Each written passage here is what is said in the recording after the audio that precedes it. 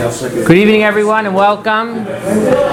What defines you? Tonight's class, we're going to discuss what is a person. Is he what he does, or is he what he could do? Are you what you have, or are you what you could be? And it's very apropos for Yom Kippur and the holiness of the day already tomorrow night. Reb Moshe ben Nachmanides, he had a student named Avner. Avner, he went off the path, and he really wanted to hurt the Ramban, Nachmanides.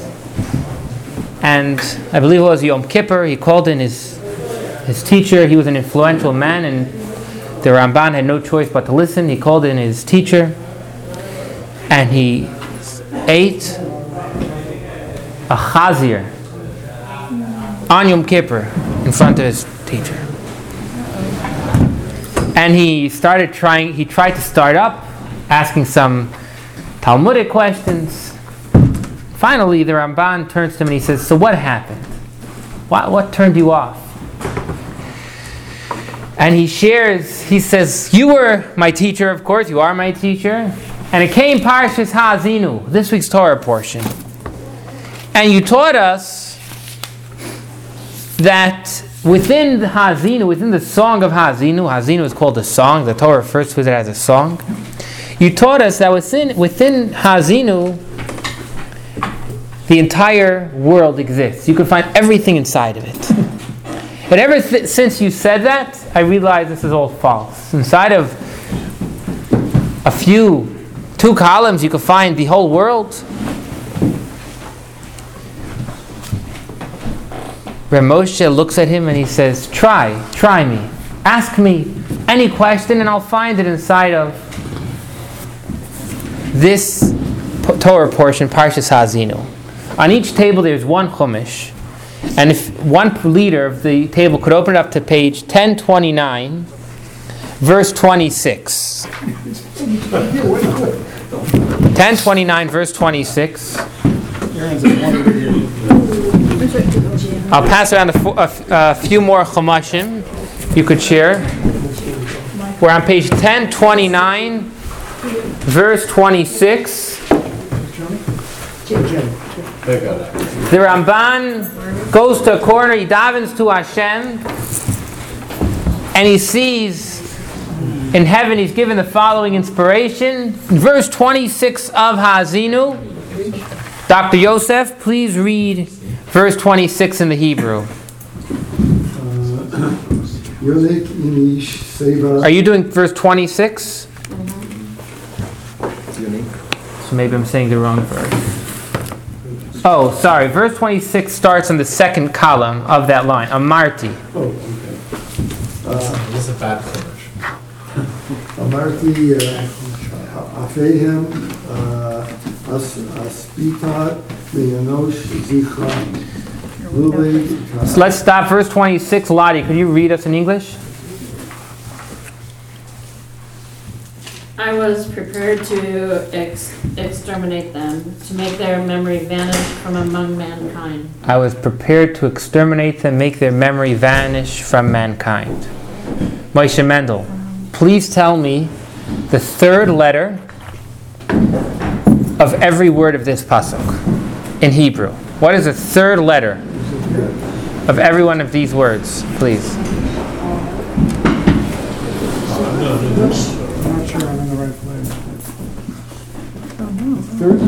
The third letter of every one of these words. Verse 26. Could anyone help me out? What's the third letter of the first word? Reish. What's the third letter of the second word? What's the third letter of the third word? Nope. Nope. Sorry, I just heard it before. The third letter is? Bet. You said it, thank you. Reish, Aleph, Beis. What's the third letter of the next word? Nun. And the final word is? Reish, Aleph, Beis, Nun, Reish. Spells Reb Rabbi Avner. Ooh. So Rav Moshe ben Nachman, he turns to his student who has just done every sin in the book in front of him. And he says, you're written in the Torah. I told you in this song, everything exists. You want to know your name? It's written clearly, Reb Avner. Avner, he was in for a complete shock. And the story continues that he went on a boat and was never seen again. He fulfilled the verse. He took the verse to heart. And he was never heard from again. In other words, he did a complete repentance. And what we learn is that no matter how far away someone is, they could always come close. No matter how far away we are from Hashem, we could always come closer. There was a fellow who came by the Rebbe for dollars one time, a fellow from another Chasidus, and the Rebbe asked him, he said, tell me, what did your Rebbe tell you lately? What's the latest thing you heard? And the man shares, he says, you know what, my Rebbe, he had a question on the Gemara in Chagiga.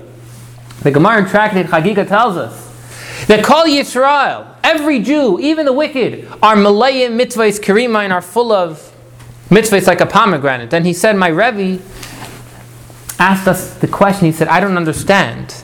The Gemara, how could the Gemara say that even the wicked have mitzvahs like a pomegranate?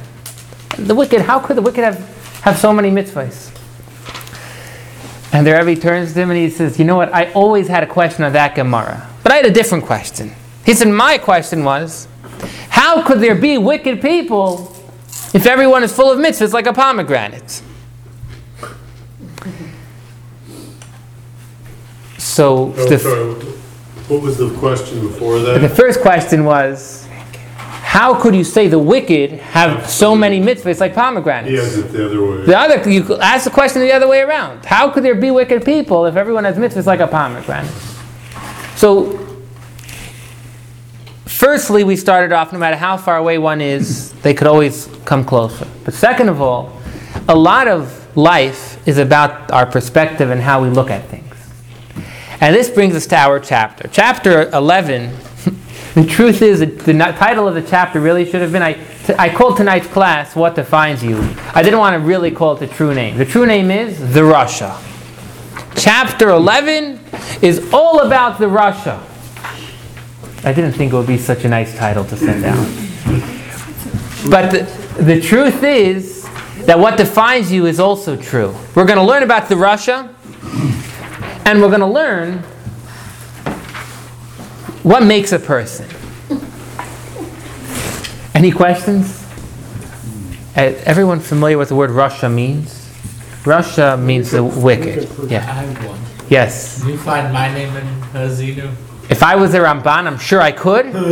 I don't profess to be anywhere close, and the answer is I'm not even going to try. But fair question. Okay. So we're starting chapter 11. And in chapter 11 comes after chapter 10. Chapter 10 discussed the tzaddik. We discussed the two types of tzaddikim. The tzaddik that is completely righteous and all bad has been completely turned over. There is no bad inside of him. The bad has actually been turned to good. And we discussed the tzaddik that has bad within him. The incomplete tzaddik, meaning that the bad is not active whatsoever, but it still exists within him. Two levels of a tzaddik. Comes chapter 11 and starts off and tells us, we're on page 44 in the Tanya, right column. One is opposite the other. Whatever exists within the tzaddik exists within the Rasha. Whatever level we had within the tzaddik, we have the opposite within the Rasha. Now, if it wasn't clear, in chapter 10, when we spoke about the tzaddik, what should have come out is that you're not called a tzaddik for what you do.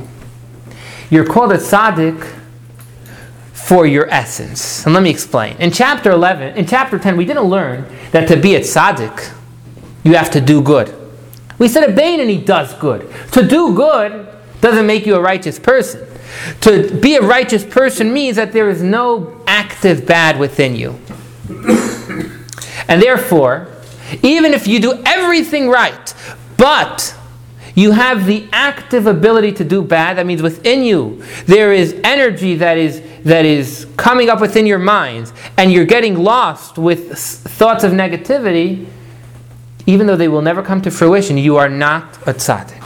A tzaddik is someone, again, who doesn't have the ability to do bad. The Rasha is now the exact opposite.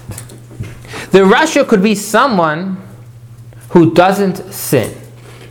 But, sorry, I said that wrong. The Rasha is someone who,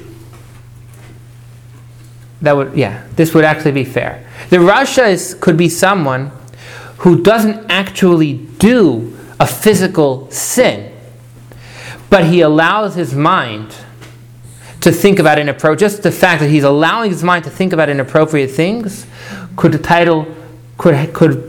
allow someone the title Rasha, because that means he easily could sin. So when I title the class, "What defines you?" in our conversation here, that what defines you actually is your essence, is where you're headed. Now Yom Kippur is coming. So before we continue, I really want to reiterate that we already learned in chapter 1 that Hashem looks at you by your deeds. You're judged by your deeds.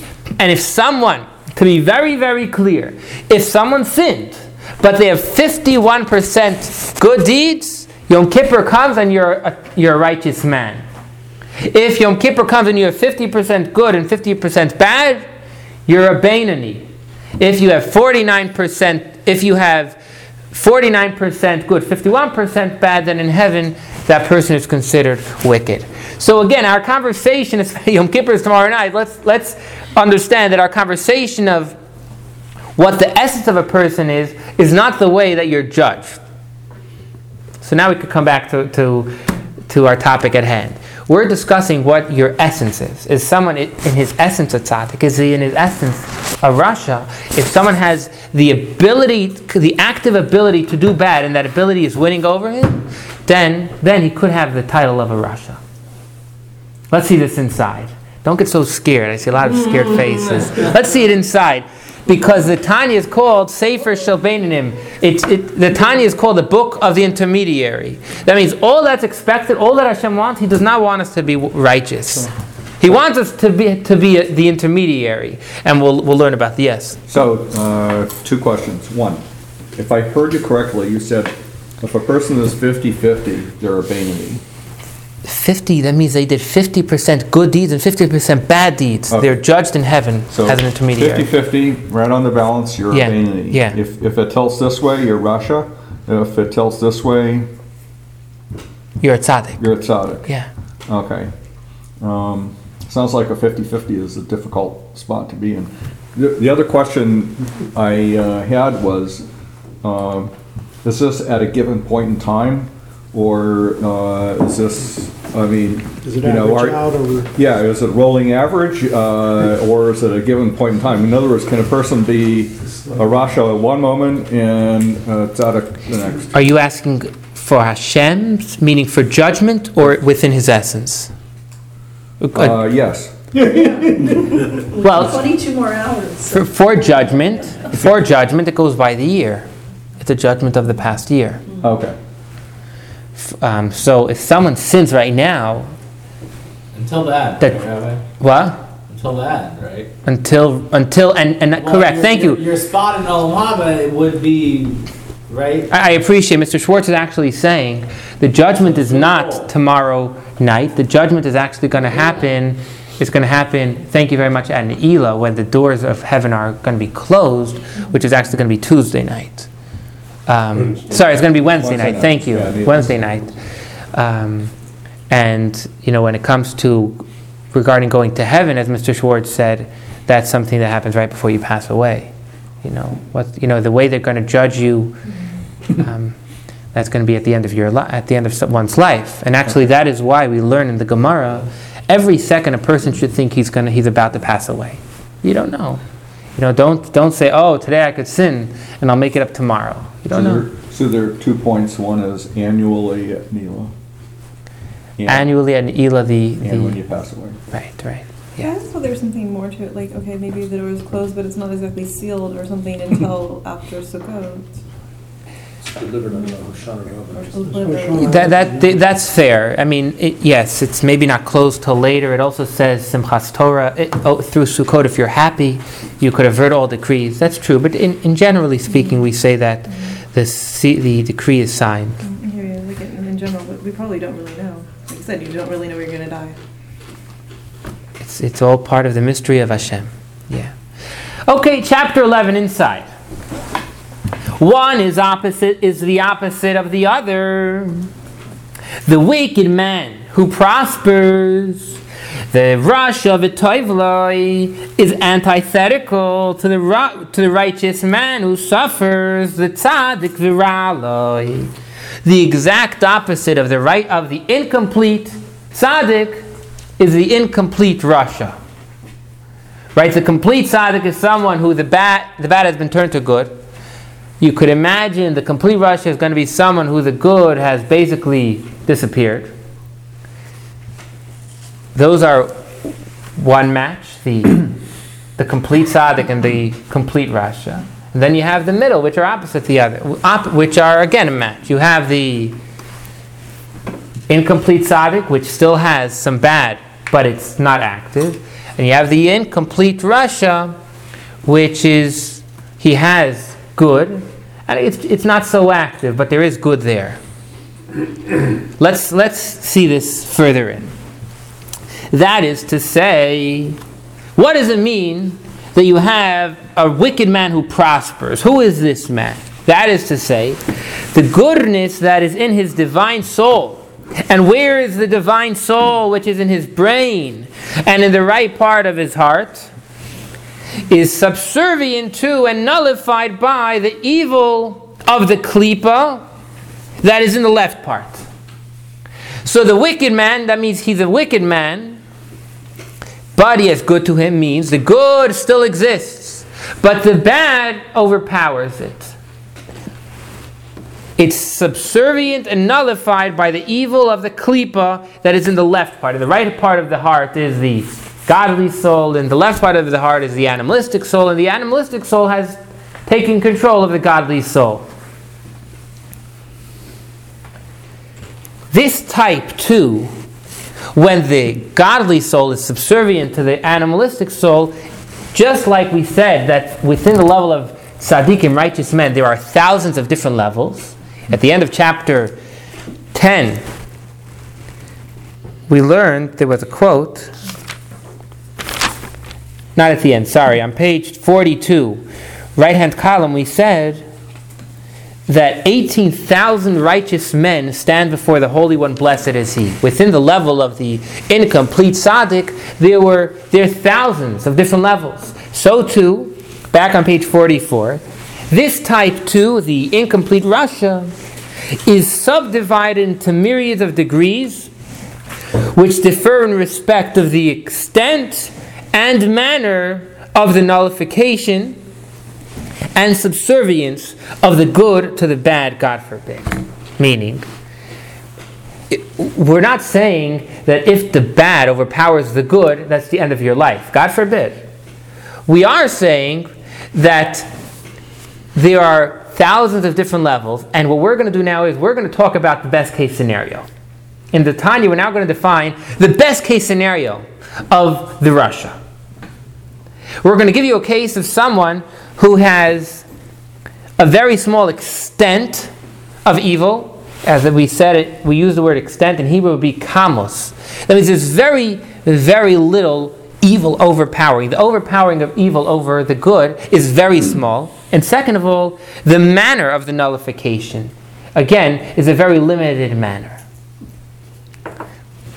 To give an example, we learn in chapter 1 that if someone goes ahead and doesn't do even one of the laws of the rabbis, a rabbanan, they're still called a rasha, wicked man. But the extent of evil overpowering the good is very limited.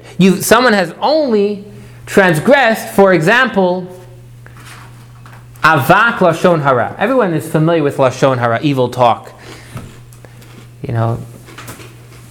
Then there is something called avak lashon hara. Lashon hara would be if person A goes and tells person B, he says that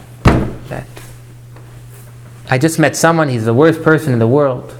That would be Lashon Hara, no purpose.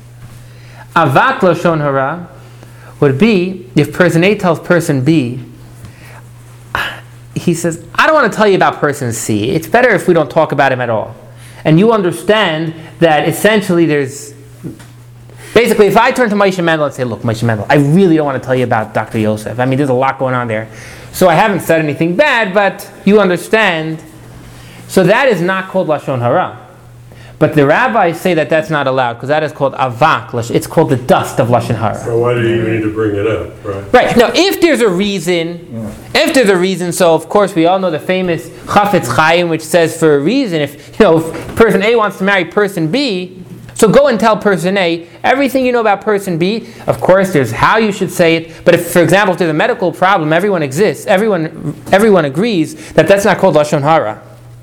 So if Yankel wants to marry Rivka, and I know that Rivka has a real medical issue, something that's going to affect the marriage, I actually have a halachic obligation to tell Yankel about it. The Torah says what the medical issue is. There's different degrees of Of course. And that's something that's beyond the scope of this small conversation. But what I am sharing is sharing negative information about someone is not always called Lashon Hara. Depends the context and many, many details. Yes. What about in the political debate? They say, look, I don't want to go there, I don't want to talk about that, but it's maybe another time we'll talk. Political debates is a class of its own. Right? But let's leave. Yeah. In that forum, it would be all right. I'm going to leave the conversation of Lashon Hara and political debates out of our talk right now. I'm not going to tell you how bad a person C is. And that's a great example. You're right to go there, but That is called avak Lashon Hara. prosecute. Please. Isn't it also of a gesture or a look like we're not actually speaking, but like if we roll our eyes or some gesture Absolutely. is also a lot of content without actually speaking? 100%. 100. Nonverbal communication. Yes. 80%. Another example they give, similar to what Lottie is saying, they say, if you go to an enemy, if Reuven has an enemy, Shimon, and you go to Reuven and you say, Reuven, you know what I found out today? Shimon is such an awesome person. The rabbi said, that's also Lashon Hara. You're doing no good right now if you're trying to make peace is fine, but just to say, all you're trying to do is, yeah. And so all of these cases are called the dust of Lashon Hara. So praising someone behind their back is also considered Lashon Hara? Or did I misunderstand that? Praising someone to his enemy is called Lashon Hara. If you understand that this praise is not really to stir taken something. in, Right. And so now, but someone who does this and only this, meaning if they're doing this and amongst other negative things, that's not our conversation. We're saying this is the only item that they slip on. Every so often they say, you know what, I really just don't want to tell you about so-and-so. If that's all the negativity we're talking about, well, when they do that, they are called a rasha. They have slipped. But it's a very limited amount of time. It's a very limited context, and it's a smaller slip. So in that case, we know that the good is still very active. And we're going to learn it's easy to allow the good to overcome the bad in that case. So this is going to be, we're now going to describe back in the Tanya, the best case scenario for a rasha. Again, the best case scenario will be where they slip on small issue. Then we're going to give a few small issues. Let's see that inside. There is the person, last paragraph, page 44, right column, there is the person in whom the said subservience and nullification are in a very minor way. The subservience of the overpowering of bad over good is very minor. And even the minor way is not permanent. It's not, or recurring at frequent intervals. It's not very common. But on rare occasions, the evil prevails over the good and conquers the small city that is the body. Our body is called a small city. And so the best case scenario of a rasha is someone who, at very infrequently and just on rare occasions, the evil prevails. And even when the evil prevails, it does, yet not all of it, but only a part of it. The evil is only prevailing over a small part of the body.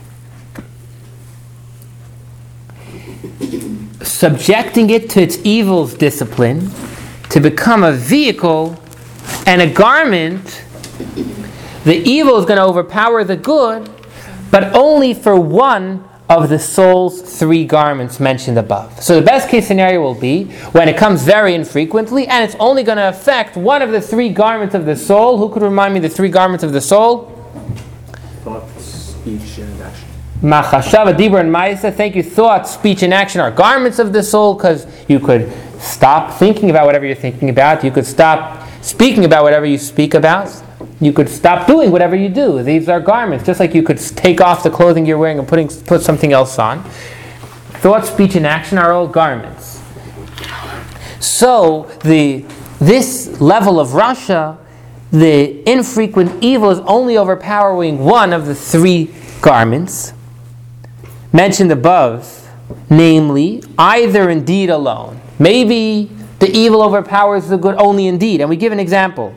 In the commission of minor transgressions, and not major ones, God forbid. Maybe someone is slipping every so often in a small sin.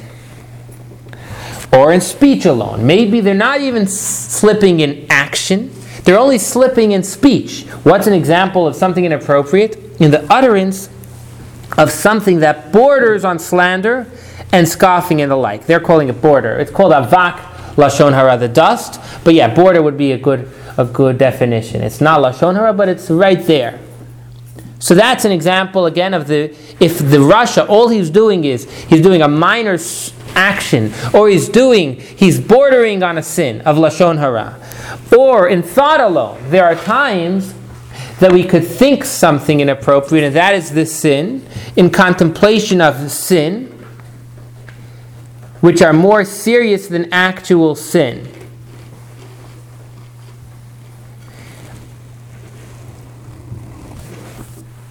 So if we think about doing a sin, just the thought itself is a sin. Now it's a very small sin. It may not be a sin that the Torah is not one of the 613 commandments, but just thinking about a sin is something negative. So again, we're giving you a small scenario in action where it's a minor sin, a small scenario in speech, and a small scenario in thought. I have a question. Yes. Let me just finish one thing and then I'll take it. I just want to be clear. What does it mean, contemplation of sin?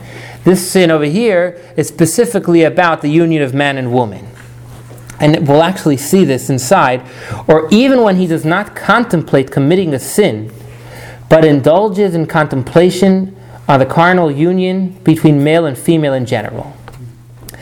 So even if someone is thinking about doing a sin himself, that's a greater level of sin. But then we know the Torah shares that we're not even allowed to. The Torah shares a person shouldn't even read books or see things that just discuss the union of man and woman, not for any reading, not for any learning purpose. Of course, it's for learning purpose. That's a separate. But one of the examples they give is on Shabbos. Halacha tells us on Shabbos there are certain things you shouldn't read, and Halacha, it says. And of course, books of romance and such things. The Torah shares that when we read such things, whereby he is guilty of violating the admonition of the Torah, you shall guard yourself from every wicked thing. V'nishmartem ma'od l'nafshei seichem. V'nishmartem mikol davaro. We have to guard ourselves, meaning that one must not harbor impure fancies by day. And in footnote number 6, it concludes the quote, so as not to defile himself by night. So to be clear, if someone thinks about doing an inappropriate sin himself, or even if he doesn't think about doing an inappropriate sin, but he reads about things that could lead him to defile himself at night, so all of these things would be are inappropriate, and therefore they would fall into the category of a rasha. And now we're going to give you the best case scenario of a rasha. What's the best case scenario of a rasha? But it's still serious. Or when it is a fitting time to study the Torah, but he turns his heart to vain things. If you could learn Torah right now, and instead, we're not saying he's doing a hobby or something that he needs to release his energy. We're saying clearly he's doing vain things. So as we have learned in the Mishnah in Avot, in Pirkei Avot, in Ethics of Our Fathers, it says, one who is awake at night, or travels alone on the road and turns his heart to idleness, indeed he endangers his life. Someone who goes ahead, and he could be focused on Torah, and instead he's going ahead and doing vain things, so that also is something that the Torah says is inappropriate. For by reason of any one of all these things and their like, he is called wicked at such time, that the evil in his nefesh, the evil in his soul, prevails over him, clothing itself in his body, inducing it to sin and defiling it. So we read a substantial amount of Tanya. So let's try and put it back together, and then we'll take questions and see if we can have a clear picture. So we've clarified that the second one allows anything negative to happen. He's allowed evil to overpower the good. If evil is overpowering the good at that time, he is called a wicked person in his essence again. Just to clarify, we're not saying you're going to be judged like a wicked person, but we're saying in his essence, the fact that he's able to do evil means that the evil has overpowered the good. And we've given examples of what would be the smallest amount of sin, and yet it would still be considered a sin. So we said we gave examples in thought, speech, and action. Are there any questions? So, Rabbi, any time that we should turn towards the there. For instance, even neglecting to put on tefillin for a day. Okay. That puts us at that moment in this category of a rasha. So you gave a specific case of neglecting to put on tefillin. For instance. So why did someone neglect to put on tefillin? I'm just curious. Like what? Too tired. Too tired. No, and I share because the cases we're giving here are where it was done actively. You don't speak words that border on slander. Normally it's something that you're consciously doing. If someone couldn't get out of bed, that wouldn't be called a sin. If they just were bored and they didn't do it, that would be a problem. Yeah. Like if they're too tired, meaning that they're lazing around the house, that would be an issue. Yeah. Rabbi, could you clarify vanity? What do you mean by vanity or vain thoughts? Tell me where you are. Just read it. But he turns his heart to vain things. Yes, it's a good question. This Mishnah in Pirkei Avot has many, many meanings. In our context right here,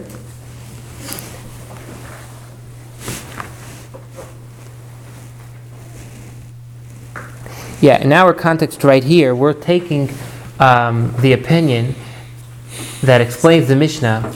The best time to learn Torah is at night. So if someone is up at night and it's the best time to learn Torah, there are actually certain places that they hire people to learn Torah at night because there's a lot spoken about someone who learns Torah at night. There's energy from heaven specifically on him, so they hire people to learn Torah specifically at night. Mr. Schwartz looks like he's familiar with these places, or he wants to join one of them. I'm not sure which one it is. But if someone is up at night at the... Well, I'm sorry. They hire people to teach Torah at night or to learn? To learn. To stay up at night and learn Torah. Sounds like the best job on earth. So if someone is up at this prime time and he is wasting his time, so that's a problem. So if you're up late at night, you shouldn't be playing video games. You should be learning. Yes. I think that's where we're. And that's why that's why this is not written in Shulchan Aruch. It's only in Ethics of Our Fathers. That's Ethics of Our Fathers. Pirkei Avos is telling us things we should do. You're not called a sinner if you're up at night playing a video game, meaning you have not done a sin, but you have allowed evil to overpower the good. And that is who he's talking about. And that's exactly what we're saying here in Tanya. However, Rabbi, what about? That's exactly what we're saying here in Tanya. We're saying a rasha is not, that doesn't mean you sinned, but it does mean you allowed evil to overpower good. But what if your job is so demanding that on your day off you just need to sleep and you don't put your tefillin on? So that's why I said, if someone missed tefillin for reasons he didn't wake up, that's a separate question, and I think we'd have to discuss the specifics of the case. But yeah, that's a separate case. I do have another question though. We spoke of one of these categories that's all about thought. Yeah.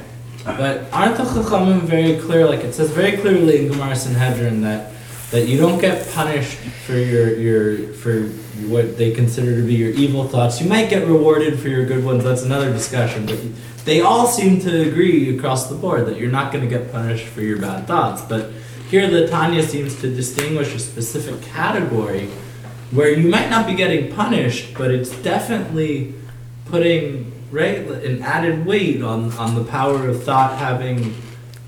You're still a Rasha. Right. Your eyes, the Gemara says, your eyes are the gates of your body. Not of your soul, I'm going to say of your body.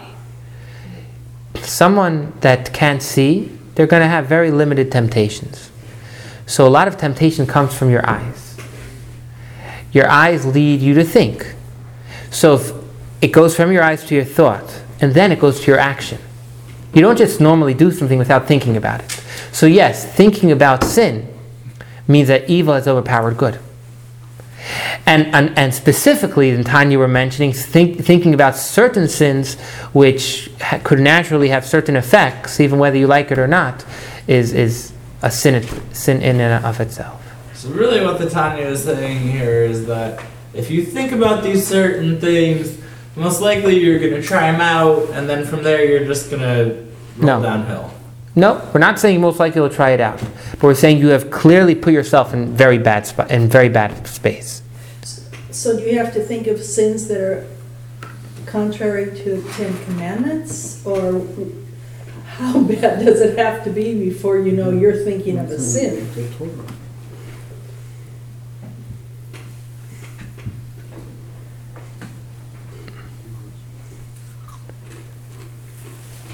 Just to be clear about this specific spot, I'm not saying thinking about sin is right or wrong, but to clarify here, when we're saying thinking about sin, we're discussing specifically the sin of inappropriate relationships. In the Tanya here, when we say thinking about sin, we're talking about specifically the sin of inappropriate relationships, and that's what the Tanya continues, and it says that if someone is thinking themselves about themselves involved in an inappropriate relationship, that itself is completely wrong. But Tanya continues and says, even if you're not thinking about yourself, you're just imagining, the interactions between men and women when they have a relationship. That itself is also a sin. Why? As the Gemara says, that someone who reads about, the relationships and stories between men and women, that itself could bring a person to defile himself at night. And just the thought itself is inappropriate. So that's not to say that there are other kinds of thoughts that are also inappropriate. This is but one example of an inappropriate, right? The Tanya, I'm not sure. Tanya is speaking only about this one specific thing. Tanya is clearly. I guess that's really what I'm trying. When we talk about thought, the Tanya is specifically talking about a specific sin, but the Tanya does go ahead and add at the end that if someone could be learning at an ideal time and they're wasting their time, that would also be called something inappropriate. Another example the Tanya gave from Ethics of Our Fathers, that Haneir Balayla, if you're awake at night, and you're wasting your time, so that would also be another example of your mind doing something inappropriate. Well, the Tanya was written, there weren't the things that we have now, like for example, video games or movies or things like that, or the internet even. So it's like you almost could put those other things in a similar category, because it definitely distracts your mind from Torah. Absolutely. Didn't we? Remember, we gave an example when we were talking about food, about if you have coffee to stay up at night to study Torah, that's a good thing. But if you have coffee to stay up at night to play video games or something, then maybe that's... Then you're not elevating the coffee. That's right. You're having something, and you're not elevating it. Correct. So, You know the Baraisa? Yeah. Are you applying those strategies, rules to this passage to come to the conclusion that they're really not talking about anything but relationships except for the end that you qualified? Or can we extrapolate from this then? Do you mind clarifying? Do you mind saying it again? Where the Baraisa helps us to interpret... Which Baraisa? The 13... 13, okay. Methods of learning the Torah. Yes. Yeah. Help us to understand how to interpret them. Yeah. Can we apply them here? Or is that what you're doing to help us understand the Tanya? Because it seems like you're taking a specific and limiting it to the specific, except where you said at the end. And when you say relationships, my village idiot understanding of the commandments are that some are the relationships between man and Hashem, and others are relationships between people and people, so we're still dealing with relationships. Right. That's a good question. How do we know it's talking about specifically the relationship between man and woman, and specifically the act of intimacy between man and woman? The truth is, I can never do it on my own. The Rebbe wrote commentary on this chapter, and he wrote in his commentary that the specific that the Reb Shneur Zalman is talking about here is the union of man and woman in this section. But just in terms of generally the way that I interact with things that I'm Mr. and other road, I feel like I'm a Russia wanting to be a Bainani. Is that... You're jumping ahead. We're only starting the Russia, and then we have another 5 chapters about the Bainani. So let's wait and see. And please. Sorry, Dr. Yosef, I just want to finish to Yosef and say that we're going to soon see a quote in the Tanya that says, Halavai, if only we all will be a Bainani. In other words, if we're going to finish Tanya and learn that unfortunately with our essence may be that of hopefully the highest level of a Russia, let's not be deterred. That's what the Tanya is actually here to do. It's here to show us how we could all become that Bainani. And just to share with you one point, and then I'll take Dr. Yosef's question. If the word Tanya, and I shared this at an earlier class, is spelled Taf, Nun, Yud, Aleph. Taf is the last letter of the Hebrew alphabet. Nun and Yud are like the middles, and Aleph is the first. And some of the rabbis that learned the Tanya, they shared, why did Reb Shneur Zalman start off with this word Tanya, which actually the word is not really a correct word when you look in the Talmud for many reasons. Why did he choose this word? And many answers were given, but one of them, beautiful answer is, because they said when you start off Tanya, you think you're a tough. You think you're in everything. You're the last letter of the Aleph base. You're this big person. As you learn Tanya, you find out, whoa, maybe I'm just a nun. Maybe I'm only a little over halfway. You continue learning, you're like, whoa, hopefully I'm a Yud. Then you finish Tanya and you realize, let me be an Aleph. Let's start over. So yes, your feeling that you're having now, yes, that's what we're learning. We're learning that we have a lot we could do, but we're going to learn how we could do it. So don't be deterred. Yes, Dr. So he's focusing a lot on sexual immorality. Yes. But there's lots of immorality in the world. Yeah. I mean, that's one. Yeah. And certainly an important one. But there's lots of others. Yeah. I mean, you just... So can you contemplate genocide? I had that thought too. What's that? You're saying like, so right. Yeah, if you're contemplating genocide, well, yeah. But you're not, you're all for only man and wife, but you're contemplating genocide. What's going on there? Yeah, I had that thought. Well, I mean, for instance, yeah. Dr. Yosef, you're 100% correct that there's a lot of inappropriate thoughts. But the one thought that the Torah says is the fastest to bring negative results is the thought of inappropriate relationships. We're not saying other thoughts, they're all terrible. But we're saying the one that will have the fastest negative results is thinking about inappropriate relationships. There's an automatic reaction in one's body.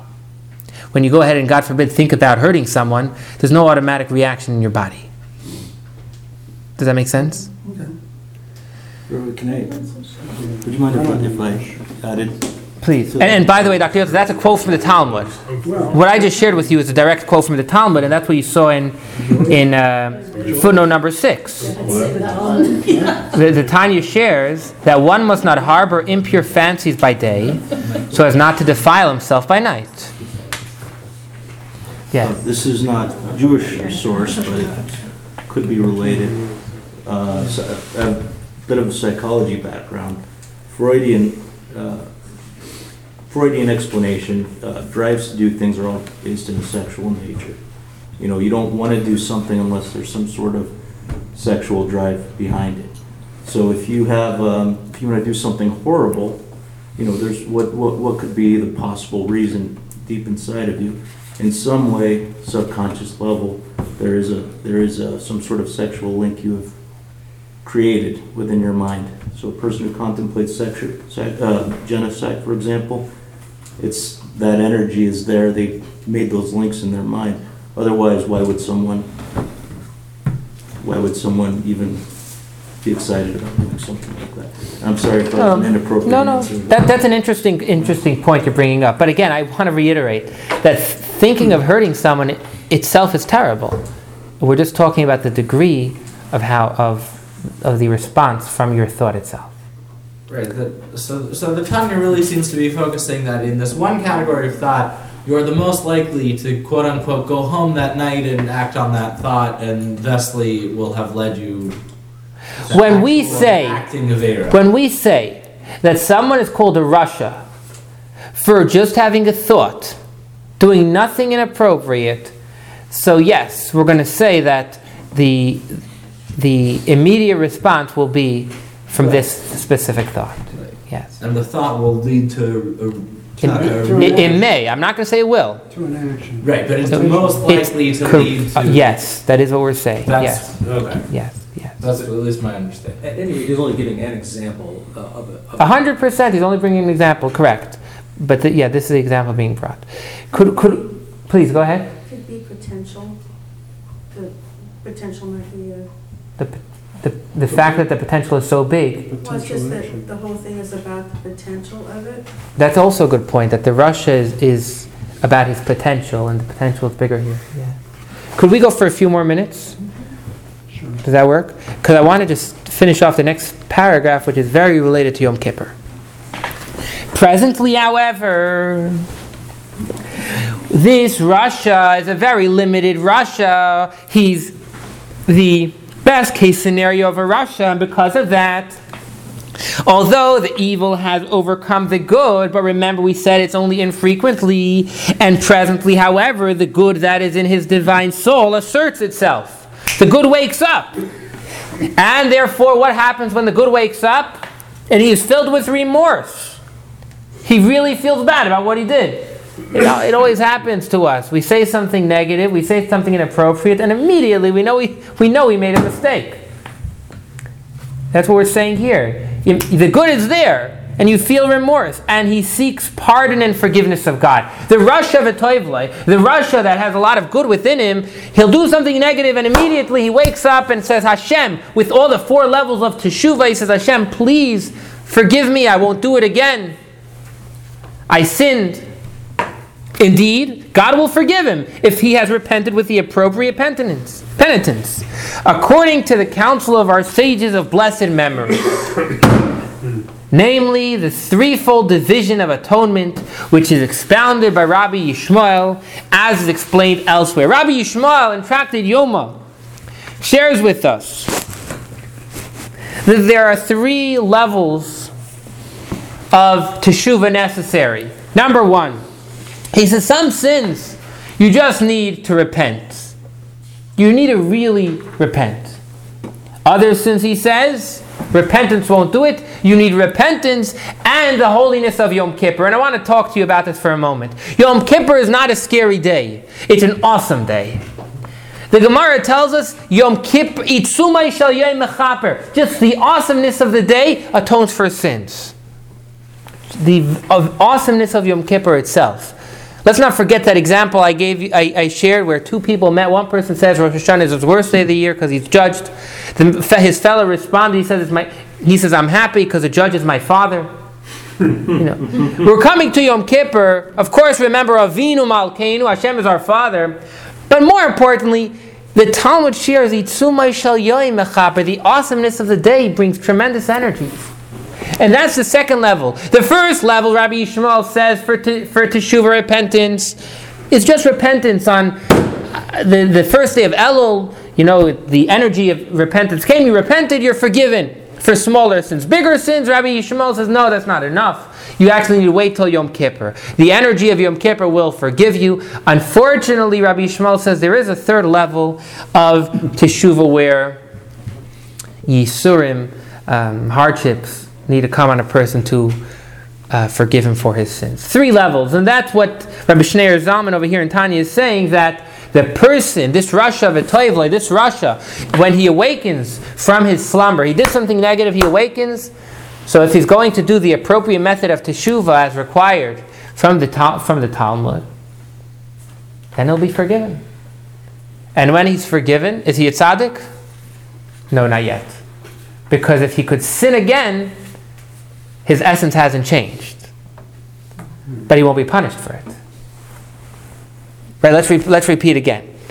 If someone sinned and they repent for it, does that mean they're not going to sin again? No. So then you're not a tzaddik, because that means the evil could still come back up.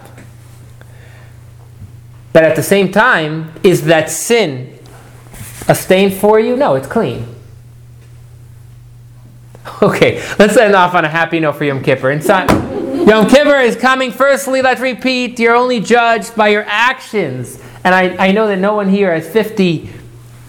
I know that everyone here has less than 3% negative. So we have nothing to worry about.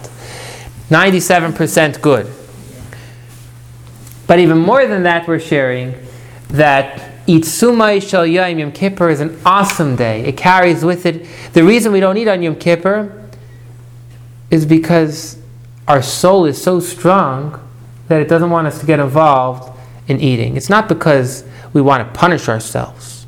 God forbid. Hashem wants to punish us? No. Hashem says it's such an awesome day, you need to focus on your soul. But right after that we have Sukkot. Hashem says, don't worry, we're also going to spend time with your body. But right now it's a day for our soul. It's an awesome day. We should all be sealed and inscribed for an awesome year and share that warmth with everyone. Have a wonderful, wonderful year. Shana Tova. Amen.